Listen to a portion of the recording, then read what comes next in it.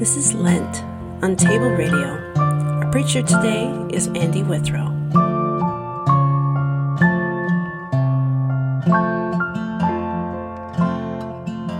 The text for Ash Wednesday, Matthew chapter 16, verses 1 through 4. And the Pharisees and Sadducees came, and to test him, they asked him to show them a sign from heaven. He answered them, "When it's evening, you say it'll be fair weather, for the sky is red. And in the morning, it'll be stormy today, for the sky is red and threatening. You know how to interpret the appearance of the sky, but you cannot interpret the signs of the times. An evil and adulterous generation seeks for a sign, but no sign will be given it, except the sign of Jonah."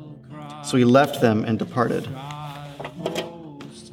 When Jesus knew that he would end up in Jerusalem, and that he would suffer many things, and that he would suffer the darkness and be killed, the religious and spiritual leaders come to him and they ask him for a sign. Do something special. Do something amazing so that we can know.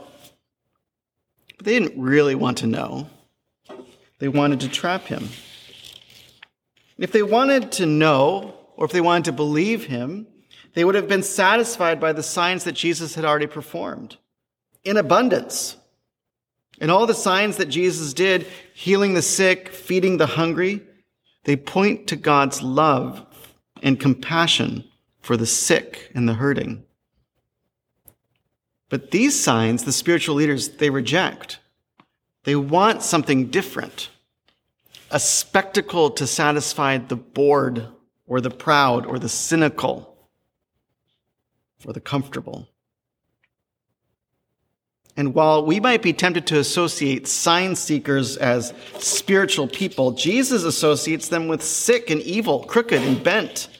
An evil and adulterous generation seeks for a sign, Jesus says. You're not going to get it from me. Because he knew what they really wanted. They wanted a sign that had nothing to do with who God was. They wanted spectacle, fireworks, a sign disconnected or dissociated from the God of Abraham and Isaac and Jacob. But Jesus does say he'll give them one sign, the sign of Jonah. The sign of Jonah is the sign of self-sacrifice. It's the sign of burial and death. It's the sign of traveling through darkness to get to light. It's a sign of compassion and mercy that walks with the hurting and the hungry and the war-torn and the lonely. It's the sign of the cross and the resurrection. These are all at the heart of who Jesus is. They're not separate from him. He's living this and will live this reality out in his life. In this way, Jesus is the sign of who God really is, what God is really like, present with us, not floating above the darkness, but walking through the darkness, even to the point of death for our sake. And this is the one sign we get. Jesus' cross and Jesus' resurrection together. It's not just about facing death, it's about going through death to life. So on Ash Wednesday, the beginning of the season of Lent that leads towards Easter, we traditionally receive the sign of the cross with ashes on our foreheads, right here. This is the sign of God's love for us, his transformation of our darkness into light, our death into resurrection. The season of Lent in the church year, it resonates with our living. For some of us in a very personal way, it's important that we feel this darkness in our lives together, to feel the weight of invasion, war, even when it's far away from us, to acknowledge that the darkness we see on our screens, in our news feeds, also reflect what's in our heart as well. Anger, hate, fear, terror. We must bring the depths of our own darkness and the depths of the world's darkness into this season of Lent, to offer it up as worship. So if you've been saving it up, intentionally or not, this is the time to give it over, to let God take it, our sin, our fear, our anger, our doubt, our life and our death, and even the life and the death of the whole world, to give it to him in our song, in our prayers, in our words, and in our posture. God, would you make this season of Lent for us a space to lament, to offer up the darkness that we feel and that we know all too well in this world, trusting that you are not afraid of it and you welcome it from us.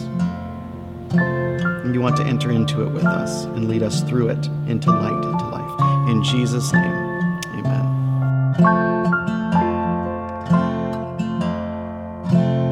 My soul takes its refuge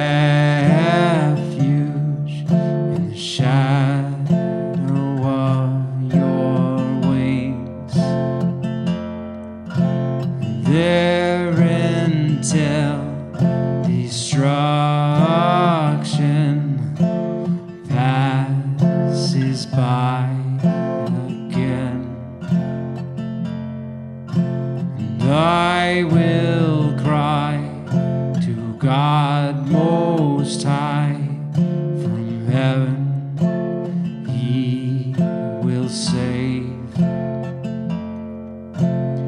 He will send forth his faith and love unfailing. Have mercy, have mercy, oh God, have mercy on me. Have mercy, have mercy, oh God, have mercy on me. My soul is in the midst of lion and fire and beast, and still broken by man's children with spear and sword and teeth. Have mercy, have mercy, oh God, have mercy on me.